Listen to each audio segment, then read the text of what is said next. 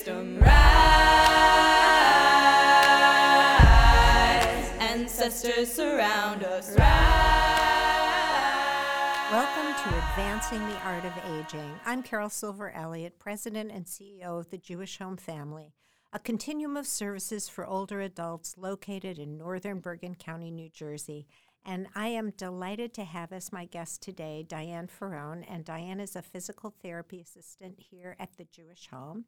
Diane, you were with us and then you left us briefly and came back. But how long total? I want to say I started here in May of 2013. Okay. And then I left for, I guess it was about a year and a half. And then I was very glad to come back when I was able to. I do remember when you were leaving saying to you, you're going to come back. You're going to come back. I'm glad I was right. Yeah. I said, this is only temporary. And I knew, at somewhere down the road, I definitely was going to be coming back because this is a wonderful facility to work in.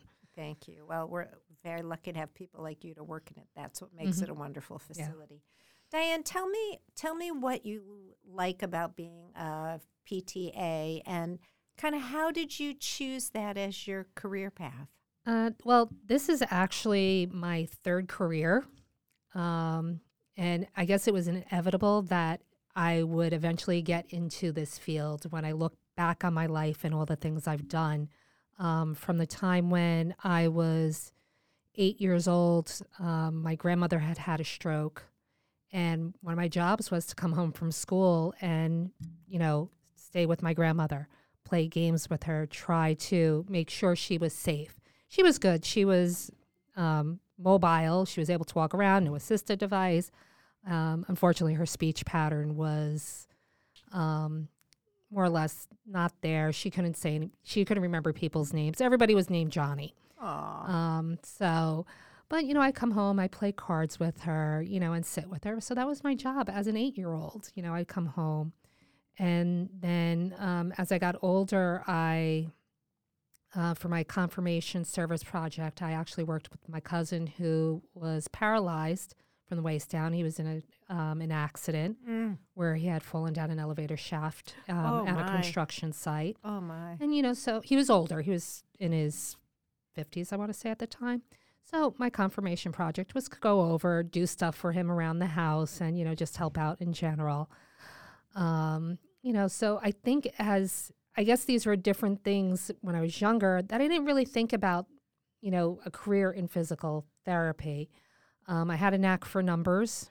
I went to school. I have a degree in mathematics for statistics. I ended up working in banking for 17 years. And in the early 2000s, I saw the mortgage bubble burst about to happen. So I started prepping for it. And I was looking at different careers, like what else is out there? And so I thought about, physical therapy. I'm like, well, my dad went through a lot of physical therapy. My dad was in a car accident in 1999, and he spent 8 weeks at Kessler Rehab. He had 13 broken ribs, broken leg, punctured lung, very bad car accident. Time in the hospital, time in rehab. So that also was back in my mind saying, what, this is a good field to go into, and I did a lot of research. And I'm like, well, physical therapy assistant program, it's about 2.5-year program. So before, while I was still working full time, I started going back to school and was taking courses to get ready to eventually quit my job. Lo and behold, layoffs happened in the mortgage world, and, that was it. I went to school, and that was my progression to this point. Wow. So that's a pretty dramatic change from, working in the financial world to working in the world of older adults and providing services. But clearly, you started as a caregiver at a very tender age. So when you started to work as a PTA, what was that like? I mean, it had to be a pretty dramatic change from your previous work. It was an interesting start. I had the idea I wanted to work in outpatient and I wanted to work with athletes. And I didn't really feel like it was right for me at the time, and I was very lucky. I was able to transfer from an outpatient facility to here, and I was very hesitant about it at first. And I just found, like, within weeks, I loved working with our elders.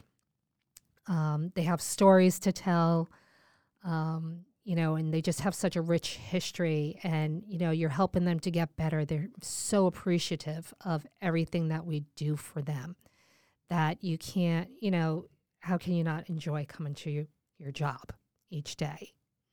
I'm not saying every day's perfect, but I really do love coming, get up in the morning and coming in and working with my elders. That's great. It's, to me, I find it rewarding for me, Yeah. not just for them. Yeah. The last 2 years, of course, have turned our world, everybody's world, but our world especially, in senior services, upside down. Can you talk a little bit about what that experience has been like for you? It was hard at times, just to see, especially some of our long-term residents and our elders, to see some of them who were so vibrant and so full of life and talkative, and just to see them, if they got COVID and they passed away, it was hard. When people do ask me about it, I like to tell them we saved lives. We didn't lose lives. I don't know exactly what the numbers were, but I'll say, hey, we saved more lives than we lost here. Definitely did, yes. And and I attribute that to your plan, Sunny's plan, Alana, everybody in the facility. What can we do to make this work? And we had days where we had fun, even just going through. A video came up on my timeline of when I dressed as a bunny in my PPE, which was just, I did that, and the residents got a kick out of it. And that was early on during the pandemic. That was during the first month. I remember that day. I think I have that picture on my phone still. And, I just wanted to have fun with it. I actually was relating that story yesterday about, you had to figure out ways to have fun with it. It was hard, having all that PPE on. It's very restrictive, and, we were overheating. We were... we were tired all the time, yes.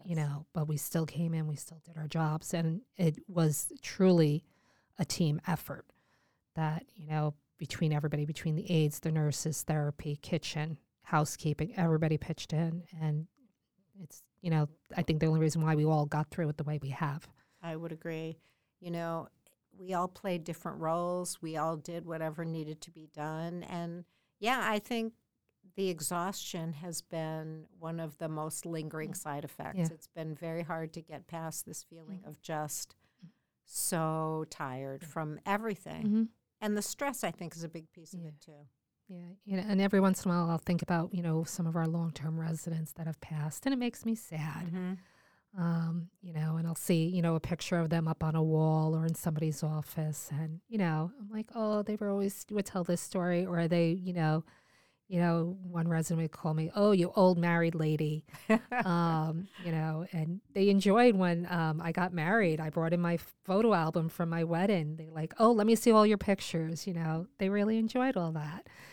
So it was nice. It was like having, how many grandparents Right. that, I maybe didn't have that relationship with my own grandmother because she couldn't say my name. And the conversations were very limited, that I had all these extra grandparents around. So it's kind of nice, One of the things we love about the work that we do and that we value certainly here at the Jewish Home are those relationships and how important they are. And, I too, I have a lot of pictures in my head of people who are not here anymore. Some of them COVID, some of them not. Yeah. But we carry them with us forever. I think that's part of the reason we like to do what we do. Mm-hmm. Yeah. So, Diane, you were telling me earlier that your dad had spent some time talking to some of our elders here. Can you tell us about that? My dad was a very big proponent of making sure all of our veteran stories were being told and saved, particularly our World War II veterans. When they started the National World War II Memorial, You could have all your information about your time in service that inputted into their database. So he was working with a lot of the veterans organizations and actually trying to track down veterans and their families and making sure their stories would get in. So he would actually had a big presentation he put together for a veterans party they would do in Wyckoff at the Y. He would get up and speak to like 500 people, like with not even thinking about it. And then one year he did actually come here to the Jewish home, or 2 years I think he did it. He came here and actually did the presentation for our elders, and they very much enjoyed it. And, the few World War II veterans we still had here were very proud. And, Oh, I bet. they wanted to stand up because my dad always started everything with the national anthem or saying the Pledge of Allegiance, and they wanted to stand up for him, to do that. So he had a very big love of veterans. My dad did serve in the Army. He didn't serve during wartime, but he did. He always felt very strongly about it, and he always told me, make sure you take extra care of the veterans as they come through. And I'm sure you have. Mm-hmm. Yeah. It is a lost generation Yes. to some extent. Mhm. And, we were talking earlier about the veterans of different wars and how their experience has been so different. The World War II vets really proud of their service. Very Vietnam vets, not quite the same. Yeah, and I think that's something that everybody that works in the healthcare field has to learn more about with dealing with our Vietnam veterans. Yeah, I Yeah. would agree. It was, you read about and hear about people who came back from World War II and were embraced as heroes. And those who came back from Vietnam many times felt like they were coming back to a country where it was political unrest, it was political disagreement about a war, but yet they were the people who bore the brunt of it, day after day. That's tough. If they were being situation. spit on and having rocks thrown at them and beat up, it broke my heart when I hear stories about that. That's As not if the way. they had responsibility for that. Yeah, You it's know? just very. It's very, very sad. But I'm glad that we have people like you who are taking extra good care of the Yep. veterans. And I'm sure if your dad or maybe he does know somewhere. He that knows he's watching over he's me. watching and he knows that you're doing the right thing. There was one more thing I wanted to talk to you about today, although we have a lot of things we could talk about. But I know that you have shared with us that you have a story of your own fight with breast cancer. And I think it's a really important story to share, if you don't mind sharing it today. No, not at all. Back in 2012, just as I was finishing up school and I'm preparing to study for my board exams, I go for my annual checkup and my doctor finds a lump. She immediately told me, just walk right over to the hospital. And she's like, I want you to have a biopsy and a mammogram right now. It's like, what's going on? I'm 42 years old. I'm not supposed to be dealing with something like this. And I had the biopsy, had a mammogram, within a few days I had a diagnosis of breast cancer. I'm still studying for my board exams. I go in, I take my board exams. The day after my board exams, I'm at the hospital having full battery of tests.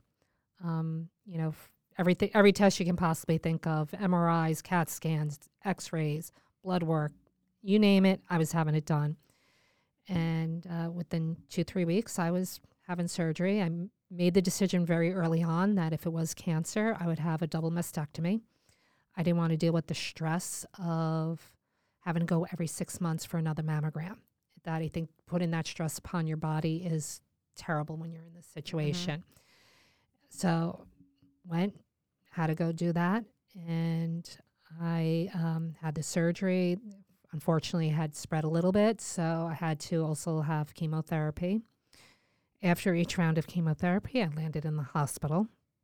I did spend a week in isolation, so I really understood how patients felt when they were put in isolation here during COVID, because I've been in that situation.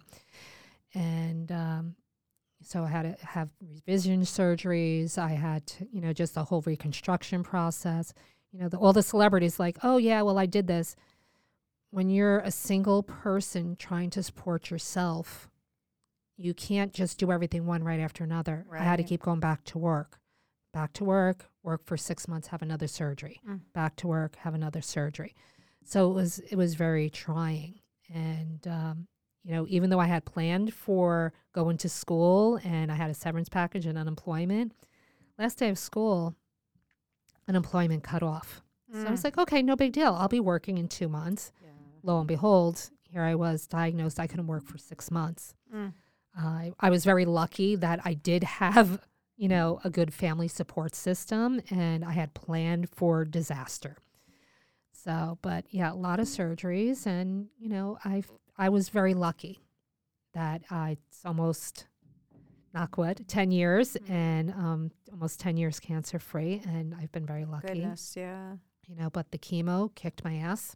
Yeah. Lost all my hair. It all grew back very nicely, just as it was before. I know you can't see it, but it's all there. I can attest to that, yes. But yeah, it's been, easy, but in a way it helps me relate to our patients even more, that, I know what it's like to go through a tough health situation. Yeah, for sure. So what's your lesson for people out of your experience? I know you well enough to know that you have some words of wisdom. My words of wisdom is you got to enjoy life every day. Don't take things seriously, but also look for the fun in it. Try to find some humor even in the worst situations that are out there, because if you can't laugh at yourself, it makes it harder, and you got to bring a smile to your face. I don't know. That's perfect. I always looked at it as, even going through everything. I always joke, I had to go have a double mastectomy, but I'm like, you know what? I got new boobs out of the deal. I got a little bit of an upgrade, and everybody laughs. They realize that, hey, it's okay.